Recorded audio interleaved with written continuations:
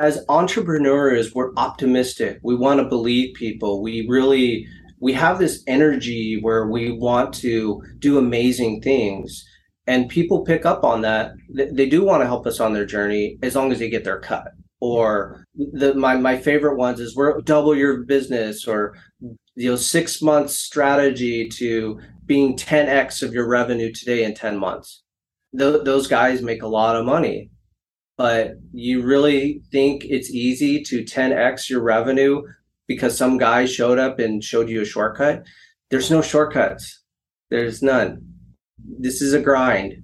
And if you don't think this is a grind, and if you think there's this yellow brick road to instant valuation and exit, then you're going into it with rose colored glasses. This is a lot of work, but it's so worth it. It's so worth it. The road of an entrepreneur is guaranteed to be askew, and there are always big questions to overcome. How are tech founders bootstrapping their way to the top while spending money from their own pockets? How do they scale a startup that is primed for a successful exit, yet still remain profitable? These are the types of questions that this podcast will help answer, and it will shine light onto the livelihood of entrepreneurs, the good, the bad, the ugly, and the dirt in between. My name is Jim Barnish, and welcome to The Dirt. I first met today's guest when we were both honored with the distinction of our companies being included in the Forbes Next 1000. Since meeting him, I've seen him write some incredibly inspiring thought leadership, and it's evident that he has an incredible passion for giving back to other founders. So today on The Dirt, we're going to do just that and take a deep dive into scaling teams and processes responsibly, from his early days in the Navy to bootstrapping and growing his own company into the Inc. 5000. Founder and CEO of Unity Communications, Patrick Brown, welcome to The Dirt. Glad to be here. Thank you so much. You bet, man. So let's get down in the dirt. Tell us a little bit of who you are and how you got here. Yeah, so a really, really interesting journey. I never actually specifically tried to get where I am. It just happened because, it happened organically. But basically, my journey is probably very, very similar to a lot of the people out here on the podcast today, your listeners. We're in corporate America. We're grinding it out. We're putting 8 to 10 hours days. We're really, in that world, it's all about hitting that number, all about getting there, all about, at the end of the day, performance, especially in sales, development. And every sales guy knows that their number is indicative as how much is the company making, how much am I doing? Like if my quote is $1 million a year, I'm making this company $400,000, $500,000. And it's a grind day in and day out. You're a hero and you're a hero when you make your quota, but on day one, you're back to zero. Mm-hmm. So when my daughters were born and I was slugging it out with SaaS companies, I was missing out on all of the main milestones. So I left corporate America to basically become a master agent and basically a commission-only salesperson, because I started to believe in myself. Because every big corporate company, you look at the infrastructure and you're thinking, I could probably do this better, or there's an inefficiency here, or this the service delivery manager here just doesn't care about their job. So when I got my own contract, is basically so I can control my time. And so I would prospect while they were sleeping. So when they would wake up, and I was a single dad, so they would wake up, we would do our morning routine. They would take naps in the afternoon. I would do a lot of administrative follow-up work. We'd have an amazing afternoon and dinner together. They'd go to sleep. I would do all my proposals and prep for the next day. So, and that's the one thing that I was willing to do that a lot of people weren't, is I was ready to sacrifice my social life. I was ready to sacrifice any kind of dating life. And I was also focused on the fact that there's these two humans that I'm responsible for that I want to see them walk. I want to see them do all these milestones. And I don't want them to be in a daycare with a stranger and they get to take these milestones when they were mine. I wanted to be there for them. So I was really motivated to do that. And my pitch to the clients that I had relationships with in corporate America is, and I'll use you as an example. Hey, Jim, this is Patrick. Remember me? I helped design your IT infrastructure. I'm striking it out on my own.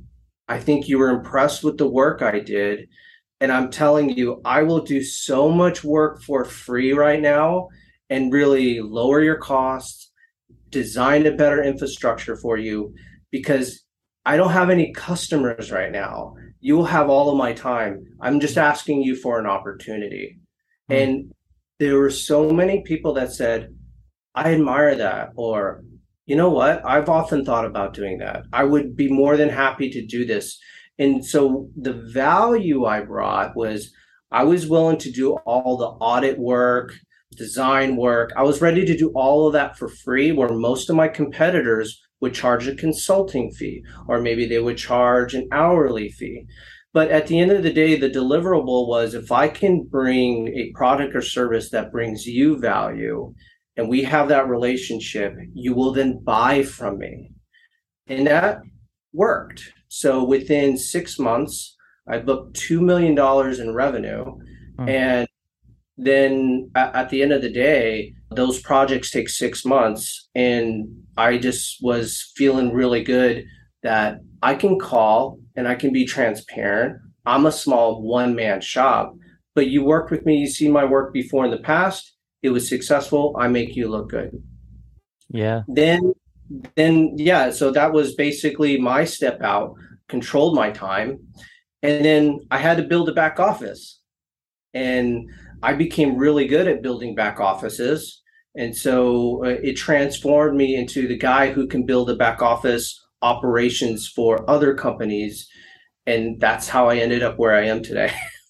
That's fascinating and vulnerable. So thank you for that. I mean, it's, we all think we have to put on this face as founders of showing our best to the world, but it's okay to say, hey, I need a helping hand, right? I need somebody to be my first customer. I need somebody to know that I've done good work in the past and take me on and believe in my dream. So that's great to hear that something like that worked out.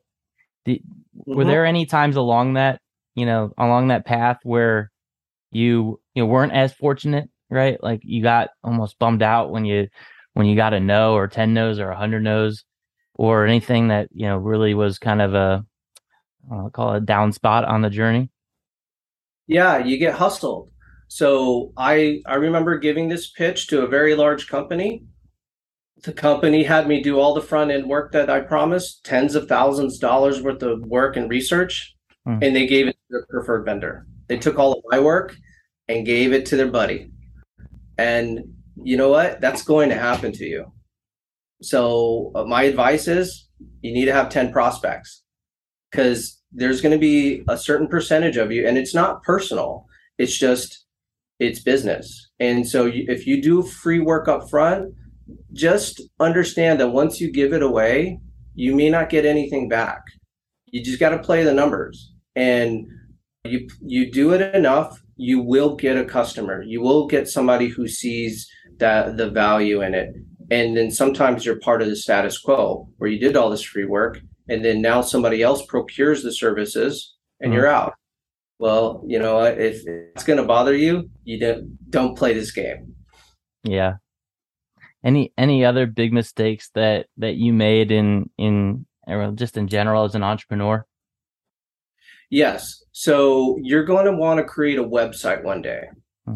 So a lot of digital marketing companies or digital publishing companies, they have really a unique mousetrap. And I want every entrepreneurial person to put your ear to the speaker right now, is that when they design the website, you need to put in a scope of work that they need to create a clean WordPress or whatever platform you're using. It needs to be clean. because 75% of digital companies out there are going to put what they call proprietary code onto the website. So basically, yeah, they'll give you a website for $5,000, $1,000. But every time you need to modify or change or update your pricing, you need to add pictures, you need to really update the website. They're going to charge you $200 an hour because they're the only ones who know how to work within that modified code. It's called the digital mousetrap, where they give you something practically for free, knowing that every time you need to update something, they get to charge you a premium. And they will own everything you do on that website. So over the long-term value of 5 years of maintaining a website, you're going to pay 20 times. So if you're going to have someone design your website, which is your digital storefront, you need to have control of it, and it needs to be clean. There can't be any proprietary code. That was a $20,000 mistake for me. And when you're starting a business, $20,000 can kill you. So that was the biggest. I had to take out a loan to recover from that. Had to have my website redone all over again because I fell for it. It's like, oh, this is cheap. And then turns out that every time I needed to add a page, add a feature, add this, add that, $300 here, $400 there. And I didn't pay them, they were going to shut my website down. Don't do it. What should people do if not that? Just ask for a clean WordPress site and let them know at the beginning that you are there to create the website, but someone else is going to maintain the website. A freelancer. Like, you want to get a freelancer because $20 here, $30 there to modify or add something is what you need. And anybody can actually update a WordPress site now with the simple instruction. It's just that if they hold the keys to your digital store and you literally have to ask them to open the store so you can put goods in the window and they charge you $200, they will do it every time. Yeah, great tip there. Great tip. And you obviously, went from the guy making cold calls when your kids were sleeping to building a team, right? You had an admin, you had a team member, you had another, you get it. And that's not easy, right? Talk to me about some of the lessons learned in scaling the team or building the team from the ground up. So there's often expectations of what you can afford and what the market will give you. So you're not going to, if you try to compete on salary with big companies with benefits, you're losing. You'll never, and you don't want to attract that person. What you want to do is, especially for your first couple hires, you need to hire people that are looking for a lifestyle. Money is not number one, but they want to work remotely, or they want to work at home. They want to work in a different country. You got to give them a lifestyle benefit. What is the benefit about working for a small company like you that has a 75% chance of going out of business in 2 years?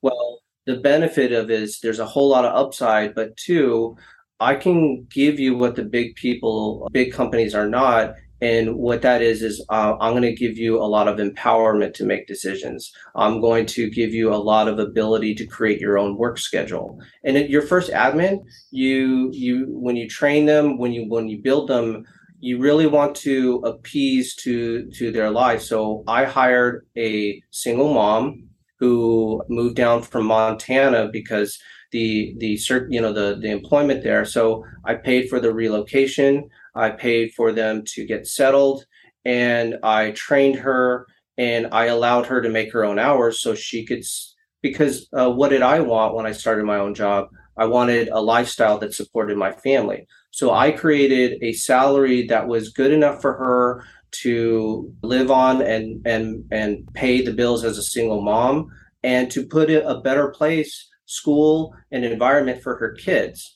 If you do that, you will have loyalty for years because you really basically met the needs of somebody that not necessarily costs a lot of money.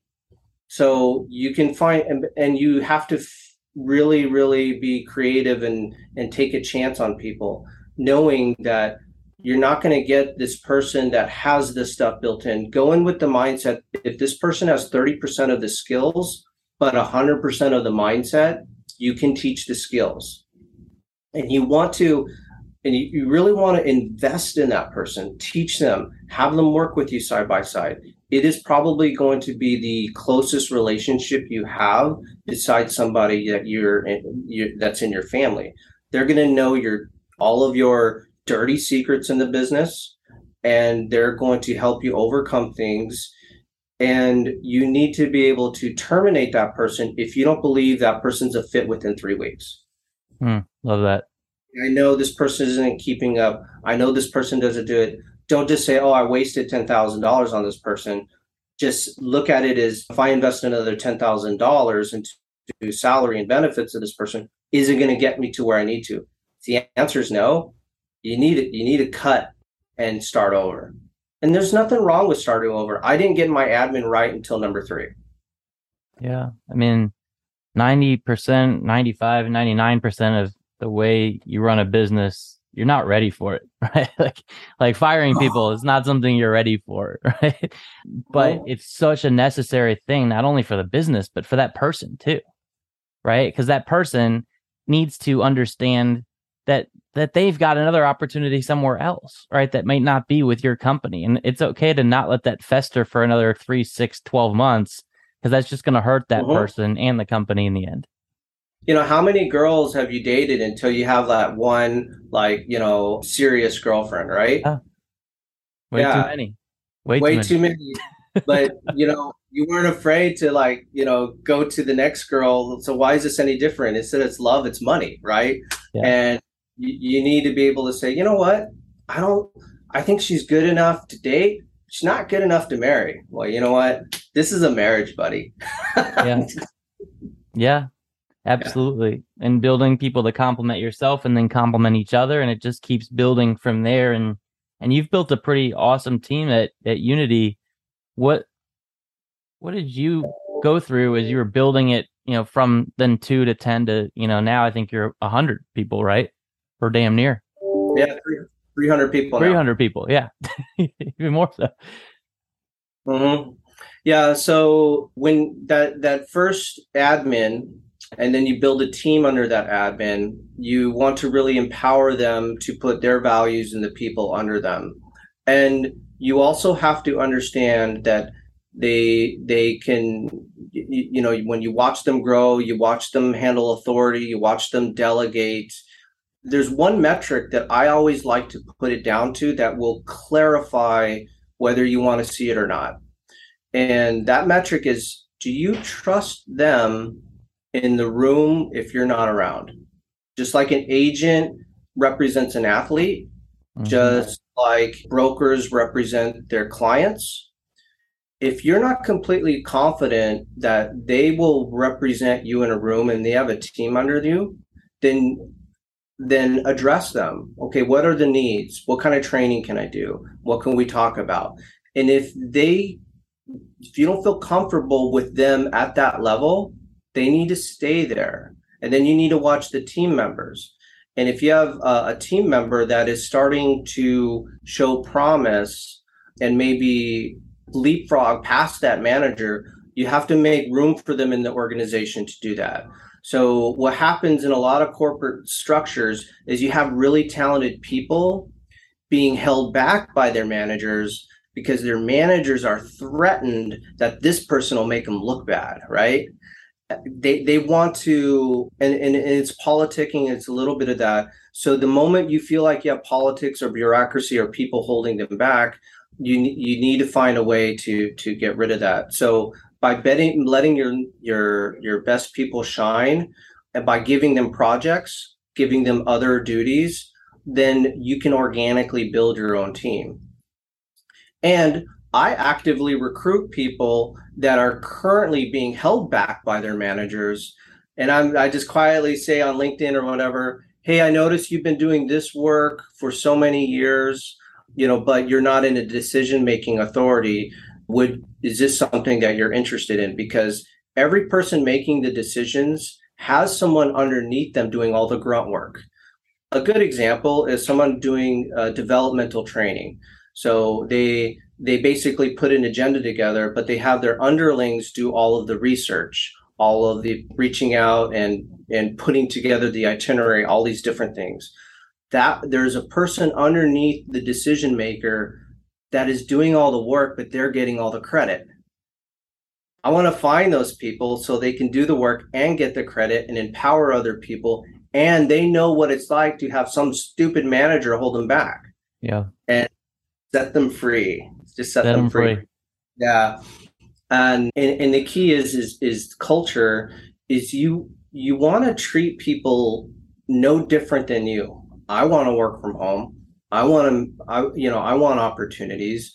And I treat every one of my agents as a partner because if one of my agents allows me to bill a client for $10 an hour, yet their costs are $5 or $6 an hour, they know that there's a margin, there's a spread. Mm-hmm. Um, so, be very transparent about that. Give them opportunities. Don't try to hide financial incentives from them. Pay people what they're worth. But more importantly, give them a lifestyle and a culture that really empowers them to do things that they haven't before and increase their lifestyle. So I know I'm going on and on, but like I'm really, really, it's worked for me really well. It's worked for my partners. And at the end of the day, your frontline people that are doing a lot of the field work, their goal, treat them well, give them hugs, tell them appreciation. We don't hear from CEOs and leaders enough how much they appreciate them because I have the life I have because of them. We need to give back. And if that means that you're taking a small pay cut, well, a small pay cut for stability and happiness, those values will bleed into the company and they will work a lot harder for you. Yeah. Well said. And you're building teams, you're building people, you're doing all of these things to drive growth. And one of these people comes to you and says they've got an opportunity, right? Somewhere else. Do you hold them back from that opportunity or do you encourage that opportunity? How do you treat something like that when somebody's going to leave you that you've put so much time and energy into? So I just had this conversation 3 weeks ago. Someone got an amazing offer, does a lot of our digital marketing to be a creative decision maker. And I don't have room in that program. So the conversation went like this is I have this opportunity and it's a lot more money and everything. And, I looked at her and I said, this is an incredible opportunity.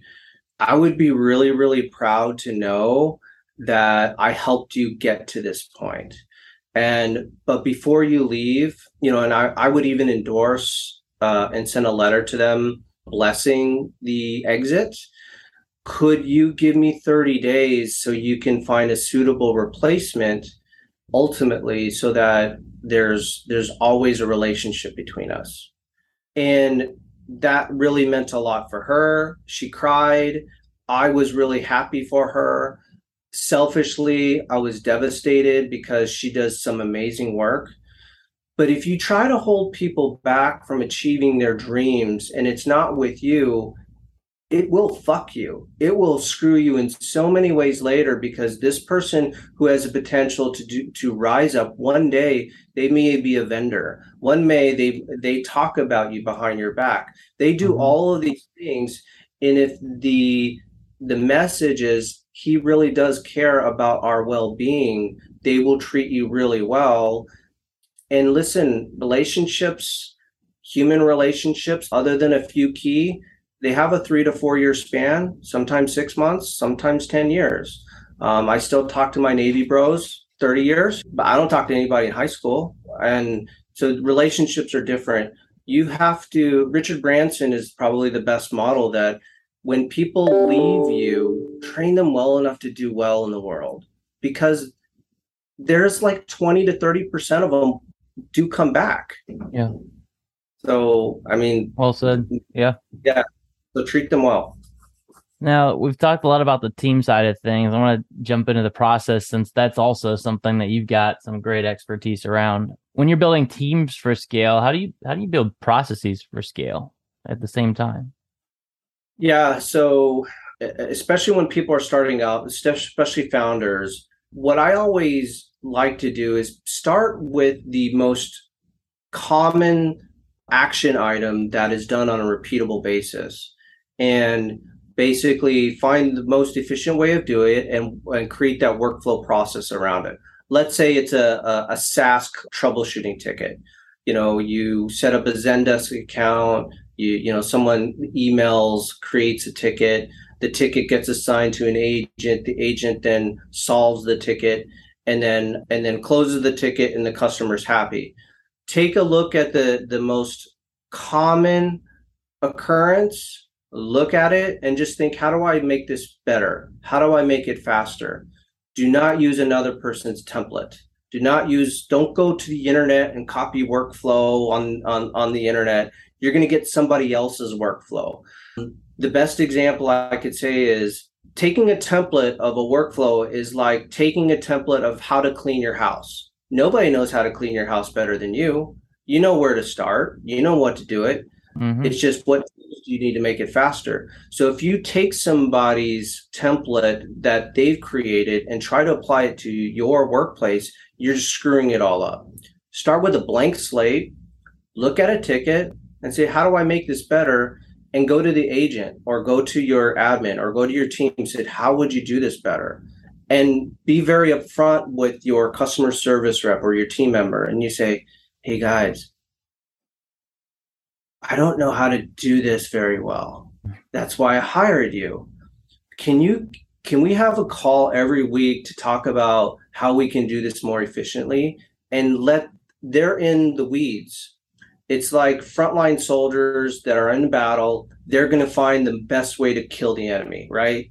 Listen to them, put them in a meeting and take the feedback and then execute it. If they give you feedback and you don't execute it, then you're just another stupid CEO that is having a meeting to make them look like they care. Mm. No, how would you make this better? How would you make this faster? And then they're exercising their brains and they're creating solutions. And then now you are empowering them to make things efficient at the ground level. And then they'll come up with more ideas. And then all of a sudden they've created your workflow for you. You've just empowered that decision process down to them, where honestly, you're in an ivy tower, they're down in the field. Everything needs to be done at the field level or the closest to the ground as possible. Your job as the founder CEO is to give them the tools, empower them, incentivize them, give them everything that they need to do their job.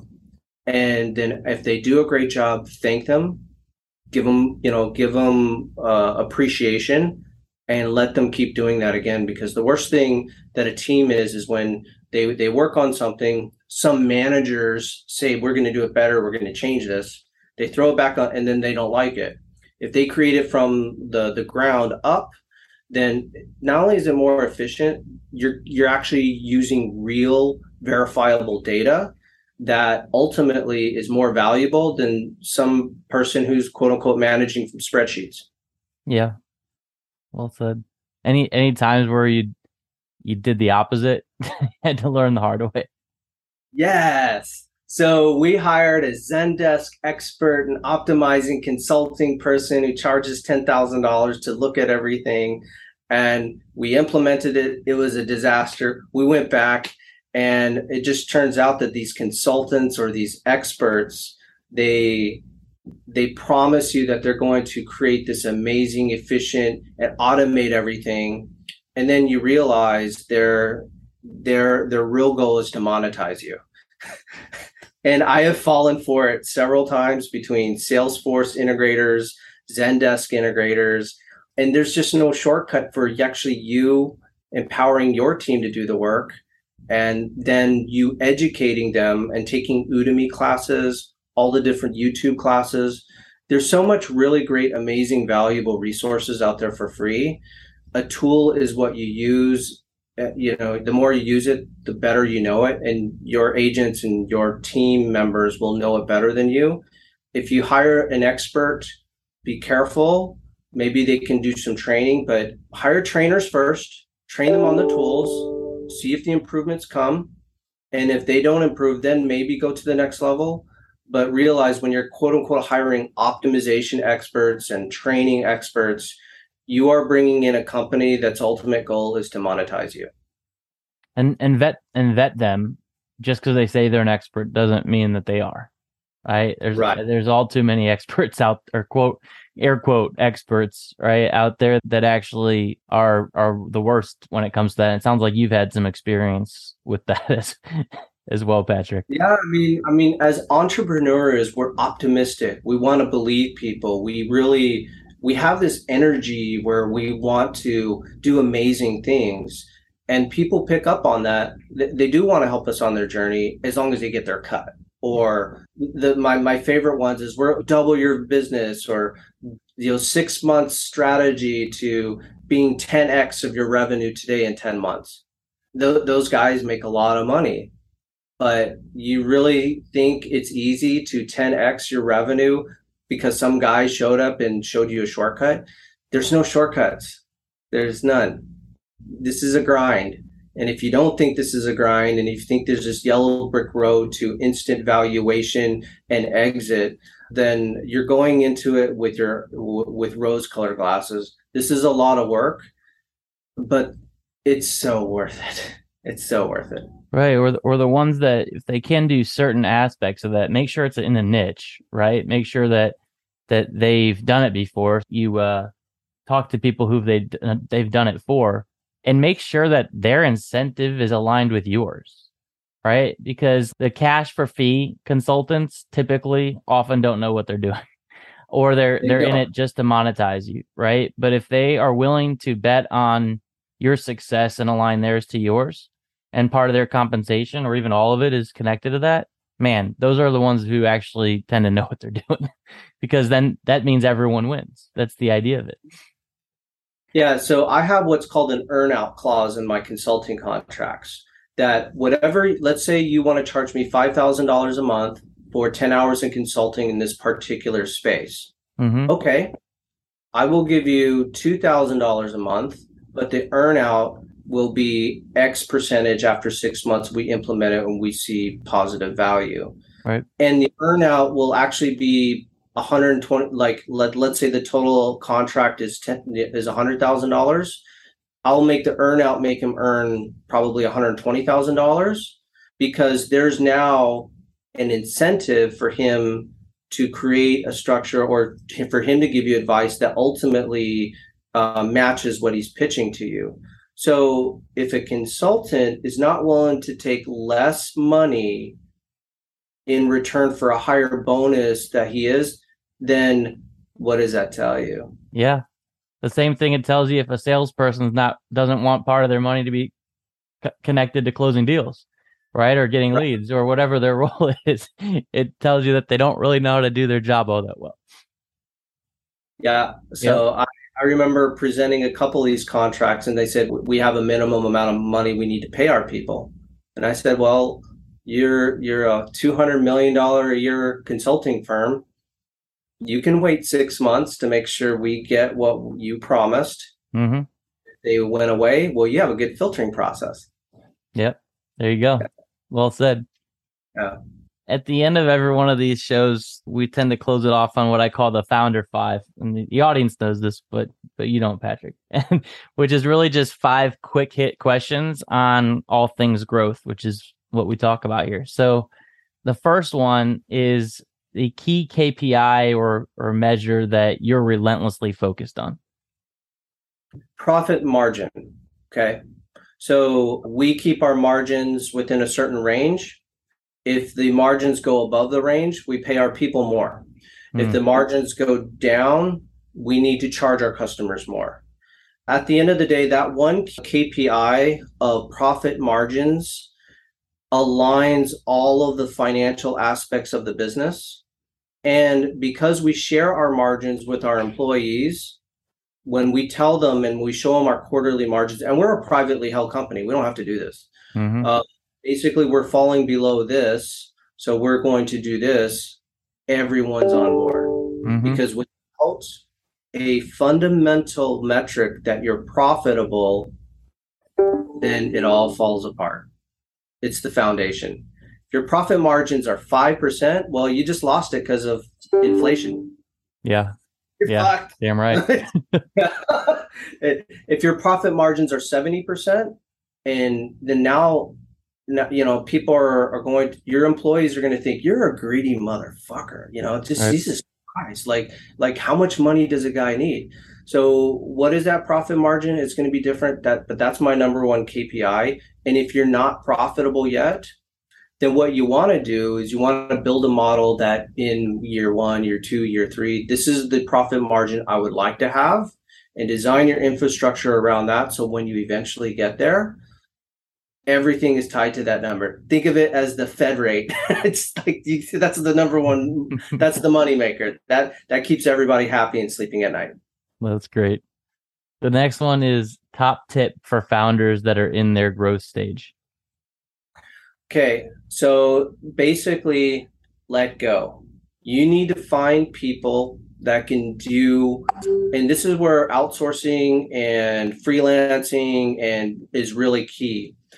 When you're growing fast, you need to find out what action items, what deliverables, what daily operations activity is entry level, is repetitive, and how can you outsource it? Because by outsourcing it for somebody for $10 an hour, $12 an hour, it scales.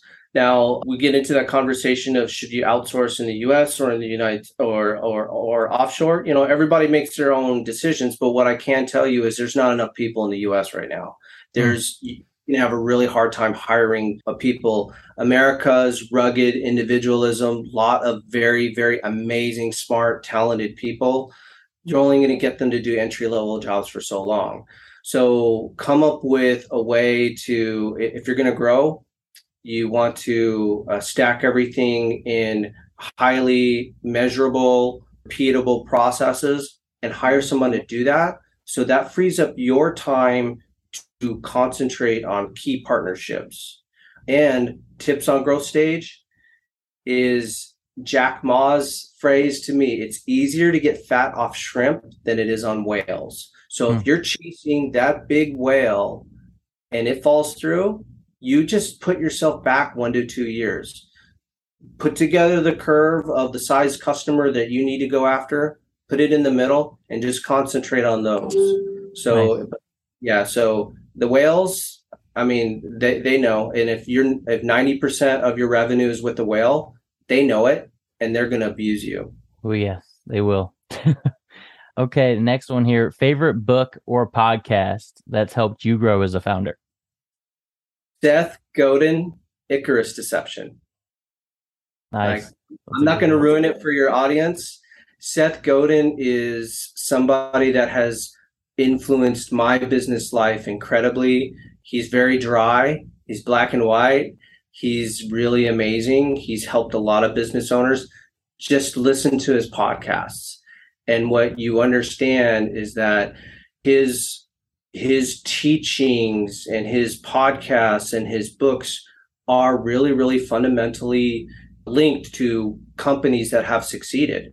Like, you don't want to fly too close to the sun. There's another book he has called Purple Cow. Like, cows are a commodity, but then you see a purple one, and all of a sudden, I want that one. I don't know why. It's just purple. I want that cow. I want to. So what makes you stand out in the market? And one of the, like we talked about Dell Technologies. Everybody was making computers at the time. The reason why Dell was successful is they made the personal computer. They made it personal. So in a market that was saturated, Seth Godin's lesson is in a crowded market, create your own category. So by creating your own category, you now are the only supplier in that category. And if you market it like that, then all of a sudden, you are a differentiator. Nice. All right. Favorite actor, or not favorite actor, sorry. Actor that would play you in a movie. Well, maybe throw in your favorite actor too. All right. So I don't know his name, but it would probably be the guy who won Squid Games, Asian American. Didn't know how he got to that point, but he was lucky because a lot of people, he ended up at the right places at the right time. and kind of bewildered at how it all happened and figuring it out along the way. And at the right moments when he's like cutting a piece of the cookie out in the right shape, he did perform at exactly the right time that he needed to, or else his life would end. He made the right partnerships in the Squid Games, gangster areas, and he just was lucky enough, but he did see something. So it would be him, and I would love his long, beautiful hair. Yeah, He did have nice hair. Yeah. yeah. And is that your favorite actor too, or you got a favorite actor you want to throw in there? I'm a Keanu guy. What can I say? Okay. All right. Keanu, The Matrix. Yeah, he's just like, how do you not love that guy? Yeah, absolutely. All right, last one here. So you've accomplished everything you set out to achieve, right? You look back and you write an autobiography. What's it called? It would be called. It would be something in effect that crawling out of the dumpster, the white trash dumpster. My story is basically white trash America. That's the white half of my family, because they created. I grew up several years in foster care. There was a lot of neglect. There was a lot of abuse. My mom was trafficked here. It wasn't a traditional story. So it was really, really the subculture of small Texas, very, very white trash, very, very neglected community, very angry community, a lot of abuse. And the fact that I came from those backgrounds to now a global CEO, and the journey that took me through, I would really, really focus on the fact that I grew up in these communities. I survived these communities. I am grateful for being part of those communities. I would never go back. Yeah. I'm glad that I have evolved out of those communities. When I look at between hip hop culture and all the different, genres of music where they're from a certain part of America that America doesn't like to address, talk about the struggle, especially with people of color. You make one small mistake, you're incarcerated. And, me, surviving in a world where human trafficking was really prevalent and abusive and targeted my family and that community there, it would be the fact that I came from literally a pile of white trash, and now I have a successful life, which tells me that if you have access to a laptop, computer, internet, YouTube, and you have a phone, you can make sales, you can get out. You just need to, you have to get out of those communities to put people around you that are a positive impact. You need to have your family, your DNA family is not believing in you, encouraging you. There's strangers out there that you haven't met yet that will help you. My life was changed by a teacher and strangers, the LGBTQ community, the Navy. Obviously my family's very dysfunctional. We can't have a relationship anymore. Mm-hmm. But I found a way. And there's so many ways to get out. You just got to put in the work. Yeah. I mean, you can live in a $200 share room, but you have a laptop and you have a cell phone. That's a library, internet of knowledge that can empower you to do so many things. Because people like me, there's a community of people like you that is willing to give out information to people, because what we do is hard and fulfilling, and we want to see other people succeed. So there is a community of people out there. So that would be the kind of the end of the biography and the beginning of the biography. Yeah, that's cool, man. I love it. Yeah. I love it. And you've given so much over the last hour to everyone listening, and me too.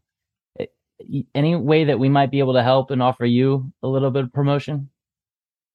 Yeah, so I build teams offshore between Latin America and the Philippines. We are very, very, we understand what it's like to be in startup mode.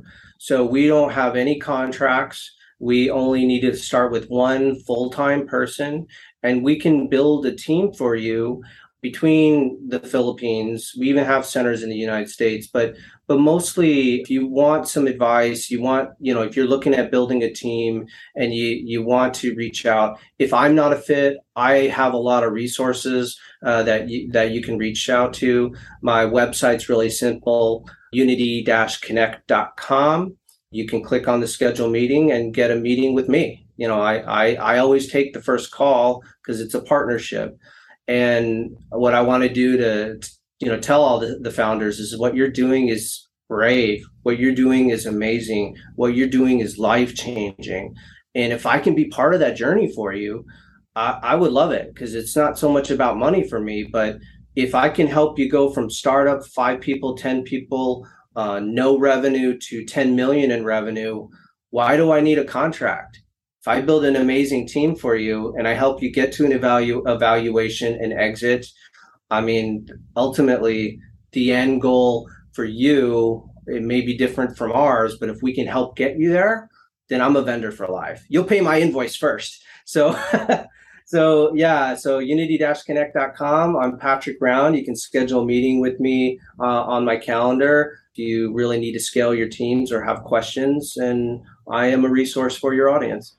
Awesome, Patrick. Thanks so much. Talk to you next time on The Dirt. Okay, it's a pleasure. Thank you so much, Jim. Take care. If you loved today's episode of The Dirt, make sure you rate it on your favorite platform. And if you really liked us, go ahead and leave us an honest review. Thanks again for tuning in to The Dirt.